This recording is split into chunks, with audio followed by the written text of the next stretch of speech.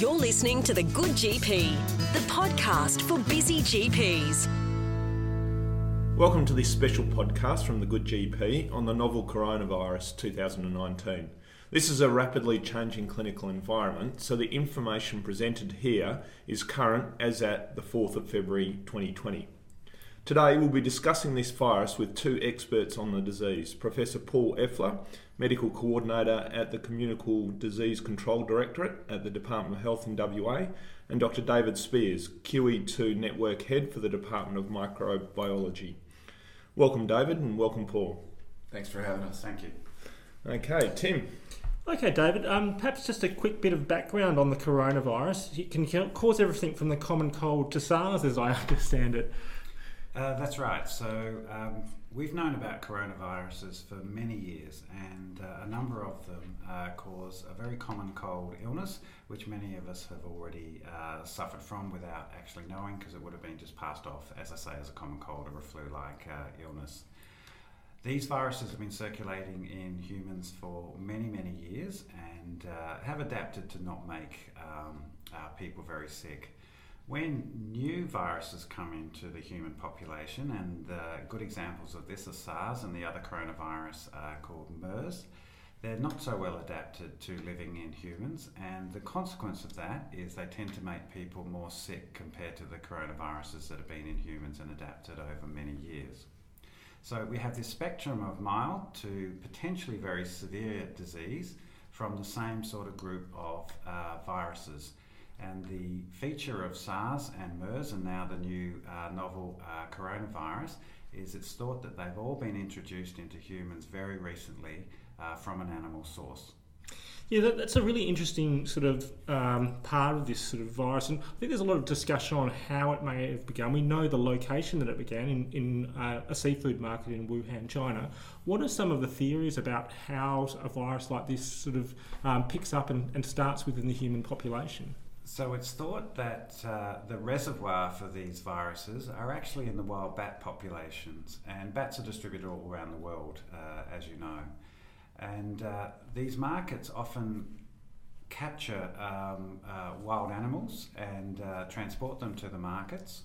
And it's thought that the bats, potentially through the bat guano, have infected some of these animals, which are subsequently caught and then sold in the markets. So these animals work as a vehicle to bring it into the markets, which then brings them in contact with humans, and that sets up the cycle for how a coronavirus living happily in a bat in the bush ends up infecting people in the middle of a city. So theoretically, would that be, say, an ingestion, or would it be an inhalation of sort of fluid from butchery? Or so the other feature of coronaviruses is that they infect both the respiratory tract as well as the gut.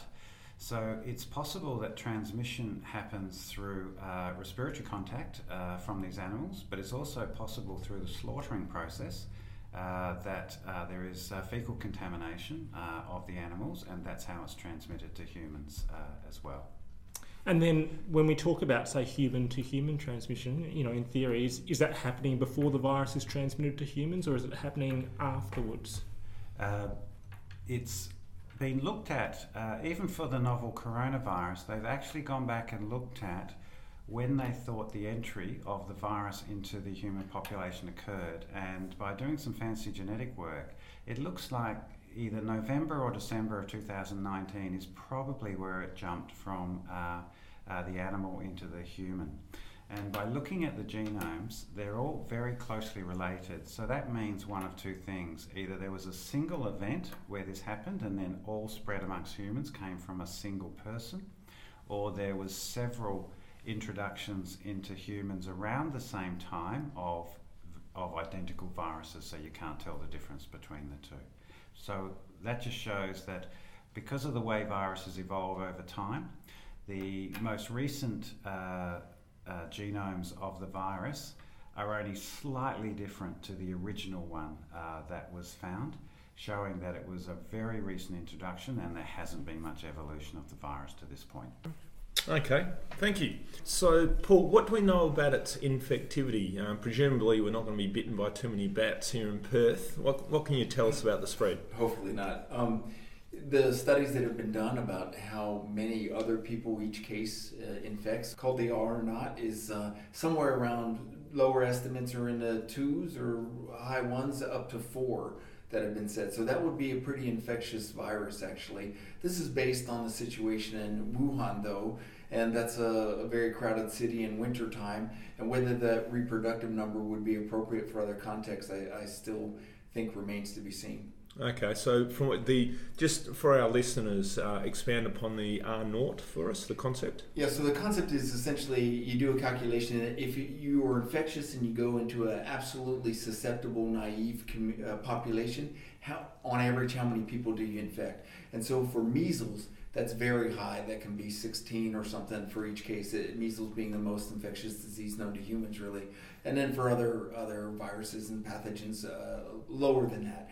This would place it above flu, if those R naught values hold, I think. And so it would not be surprising to see, in my mind, to see ongoing transmission with that kind of R naught. Okay. And how much, you mentioned that the temperature, the proximity and so forth, how much sort of difference do you see between countries like China and Perth in summer, for example, for things like flu? How much of a drop-off would you see, and what guide could that give us to the infectivity? Well, David's really an expert in flu and its transmissibility in winter as opposed to summer. What are your thoughts?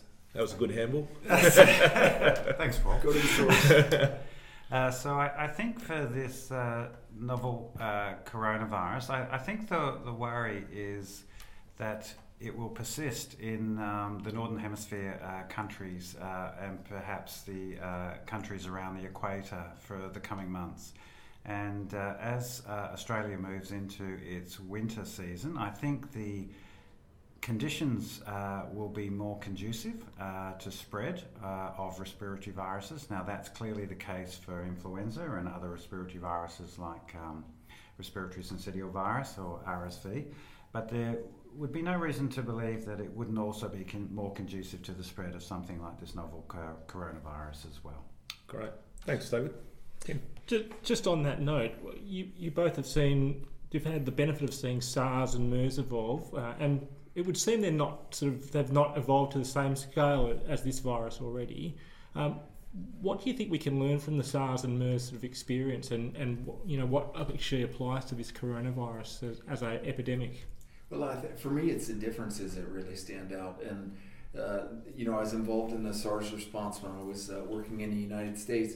And what I would say strikes me is it seemed like SARS was driven, the transmission overall was lower than this current virus, but there was the occasion of super spreaders, as we call them, as some individuals that can infect a lot of people. And I understand from reading some studies that have been done that statistically, mathematically, they think that kind of spread is easier to contain than one that has a more even spread, but a slightly lower rate than a super spreader, but higher than on average. The other thing is the severity. This illness seems to be less severe than SARS was as far as the lethality that's occurring. And that's not to say there haven't been a number of deaths, but right now the overall case fatality rate is somewhere around 2% with the data being released from China. We have to think that's probably skewed because there's probably a lot of more mild illnesses that haven't been tested or weren't even thought of to be tested. So the case fatality rate may even go down as we go forward. So those are the two differences from SARS that I see. There's also some other potential differences as well. What was a feature of SARS is that the titers of the virus that could be recovered from the respiratory tract increased as time went by with the illness, and could even have been undetectable early in the illness, so that repeat testing was sometimes needed to be done. So in terms of ability to spread within a population, if you're peaking your ability to transmit later in your course, when you're sicker and perhaps in bed, you're less likely to be passing it around compared to someone who has a higher level of virus in their respiratory tract, but it's a milder illness, it's not making you unwell, and you've got more ability to move around in the population. So from the limited information that's become available so far, it's looking like the amount of virus you can detect is there from an earlier stage in the illness, which in theory could lead to a greater ability to be able to spread within a population compared to something like SARS. Now, there's not enough information to conclude such thoughts, but it would certainly be something to look at with serial sampling of people over time to see how effective they are from earlier on in their illness.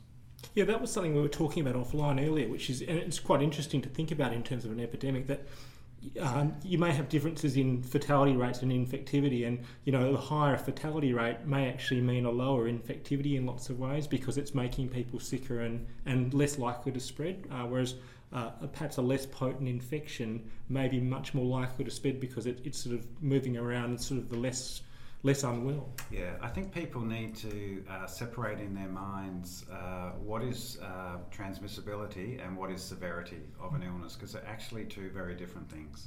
And you cannot make the conclusion that the more severely unwell you are, the more likely you are to transmit to other people with this novel coronavirus. Yeah, it's a really important message out there. So with that in mind, what chances do you think we have of preventing it from replicating in the Australian population? Well, it's going to be a major challenge. I mean, obviously, at this point in time, we are focused on trying to identify every case that is in Australia, get them to appropriate treatment, but also get them isolated so they can't transmit, and then follow their contacts and make sure that we can isolate them if they become symptomatic, or at least keep them from venues where they might infect a lot of other people. So that's really our strategy. It's been successful in the past, like with SARS. But given the size of the outbreak in China right now, and the fifth of the world's population lives there, and it seems to be fairly widespread, I think it still remains to be seen whether that'll be successful. We just have to give it our best shot and hope that things like having a very hot summer help reduce the potential for transmission in the community. At least one upside, huh? We do have a bit of a window of preparation, and when we're in the start of February, and we know our flu season's really not until July. Usually, but flu always comes back to bite us, because just when we think we can pick the start of a season, it comes and changes its mind. I think the likelihood is that until we move into our window, we hopefully will have time for preparation, we'll have time to gain experience, to learn more about the virus.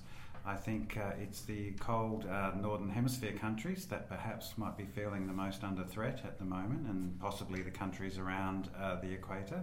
But I think it will work in Australia's favour if we can have as much time as possible, if it is going to come into Australia and begin to spread, which there's been no evidence of significant spread in Australia to this point. Great. So one of the things we're all hanging out for, and I have asked you this question previously, but I'm going to ask it again, vaccination. That seems to be the thing that everybody's looking for. Any comments? Our listeners are dying to know. I mean, GPs are going to be the ones rolling the vaccinations out. Any thoughts, any comments on time frame? Yeah, so there's clearly a development phase, and then there has to be a safety testing phase for vaccines, because you have to make sure vaccines are safe for the people you're going to administer them to. The other important factor about vaccine preparation is how you can produce enough of the vaccine to vaccinate enough of the population. Now, using influenza, for example, there's a reason the committee meet to decide on the influenza strains so many months ahead of the release of the vaccine, and that's because it has to be grown up in eggs, chicken eggs, and that is a slow process, and which takes a number of months. So depending on what vehicle could be used to grow up the virus or the antigen, depending on what vaccine could become available in the future, all these factors of production, as well as trials to show that it is actually effective and also safe, will take, I think it will take months to do that. Okay. I'm pretty familiar with the state's immunization program, and I just think overall it's a pretty safe bet that we won't have a vaccine for this if this goes to worldwide spread before we go through our first wave. I think that's probably true, and so we're going to have to use other measures like social distance, if it were to occur, social distancing and isolation, and in order to try and contain spread. Right. Okay. So one question we might get from GPs is what should they do if they've got someone phoning up and saying they're worried they might have coronavirus? So they call our reception and ask, how should I present? Or yeah, so that's been busy in the last few weeks, and I think the first thing is to try and obtain a travel history. And right now, we think the only significant risk, speaking on probabilities, is from being in China in the last 14 days before you're on this onset. We're using 14 days as the potential incubation period. It's probably shorter than that, but that's a safety measure to go out pretty far.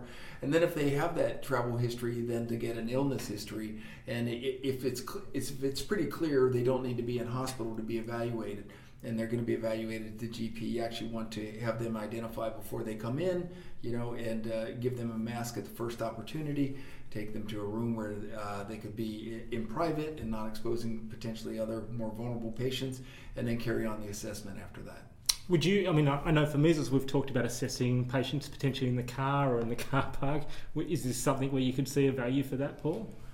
Potentially to keep one from having to keep a room empty for 30 minutes afterwards and other things. And we are exploring trying to arrange some domiciliary testing that could be done for people that are clearly well enough not to need hospital attention, just to take it to where they are and then leave them in isolation while the test is run. Great. That's a really good idea. Okay, some of these queries are fairly nuanced, and a lot of the time the public just want to sort of know general advice. Where should they go for more general advice? So the public, we're really asking them to phone Health Direct, because Health Direct has pretty detailed information, scripts that are constantly reviewed to try and give the public the information they need. And a lot of that, to date, in my impression, a lot of that is reassurance that people are concerned about risks that aren't tangible or real, and they just need to be provided that information. But if they are ill or they do, answer questions in a certain pattern, then they are referred saying you should seek medical attention and make sure you call ahead and get that appropriate advice. But we really want to try and take the pressure off clinicians for answering many of these questions that are really straightforward and indicate the person would not be at risk at this time. Great. There's been a lot of discussion about the difference between surgical masks and P2 masks. Paul, can you run us through which is appropriate and why the difference? Okay, so that's a evolving situation now, but I can tell you one for sure. We think it's okay to wear surgical masks, eye protection, a gown, and gloves to assess a patient in your practice, and as far as talk to them, determine whether they need testing and move them forward if they do need hospital care. Up until today, really, we were recommending people wear a P2 mask or an N95, which allows that higher level of protection if they were going to take a respiratory specimen, and that was based on the thought that it's somewhat akin to doing an aerosol generating procedure, because certainly that's what would be used in a hospital environment, is they would be using a P2 or N95 for those kind of procedures. Again, there is some guidance coming out now that maybe that is not necessary just for taking a swab, and I think we need to really follow the professional guidance that I expect to be out in a day or two regarding those recommendations. David, do you have any thoughts on that? Yeah, so when you're looking at the difference in the PPE or personal protective equipment that you use between droplet precautions and airborne precautions, in terms of what the healthcare worker puts on, the only difference is actually the mask. And the difference between the surgical mask and the N95 mask is just the level of filtration that occurs between the two. And the surgical masks are there to catch the larger droplets, such as for influenza and so forth, because the distance between the mesh of the mask is slightly greater. And the N95 or P2 masks are a much finer weave, and therefore they're to catch what's called the droplet nuclei, which are the small aerosolized particles that evaporate in the air after they've been expelled by a patient. Now, these masks are great, but they only work if you actually fit them properly, because if you don't fit the N95 mask correctly and air's coming in and out as you breathe in and out through the sides, then you're actually not getting any protection. Also, if you fiddle with the mask and adjust it, that destroys the activity of the mask, and if you leave them on too long and they get moist, this filtering protection is removed. So there's a number of factors when it comes to wearing masks, and I don't think it's correct to hang on to the difference between an N95 and a surgical mask. I think people need to be much more concerned of using them appropriately, fitting them properly, doing what's called a fit test, where you check that you actually have a seal around the bridge of your nose and around your cheeks. If you have facial hair, none of these masks will give a good seal in the first place anyway. And if you leave the mask on too long, your own moisture in your breath wets the mask, and they become less effective over time. So, concentrating on those factors, I think, is as important as what sort of mask you've actually got on your face, to be honest. And I guess that leads into perhaps one last question for both of you. You know, assuming this does become a bigger outbreak, it may do, it may not. Is there anything that doctors can do to sort of protect themselves with regard to processes or their own health in terms of living through a sort of an epidemic as healthcare providers? Well, I think some of the things we spoke about, obviously, if you identify patients that are potentially infected with this, it makes sure you keep up your infection control practices with them to a very high level. And we always recommended patients who have a respiratory illness, whatever it is presenting to care, get a surgical mask to try not expel in the clinic. And then obviously hand hygiene and good disinfection. It's good for every day, but it will also help in trying to make sure this virus wouldn't be transmitted in an office setting as well. Yeah, Great. so sticking to protocols and following the processes. Well, that's been a fascinating discussion. Thank you both for joining us tonight. And I know you've both been pretty busy with this sort of outbreak. We wish you well, and good luck with all the hard work. Yeah, thank you very much, guys. It's a Really pleasure. appreciate it. Thank you. Enjoy. Thanks for having us.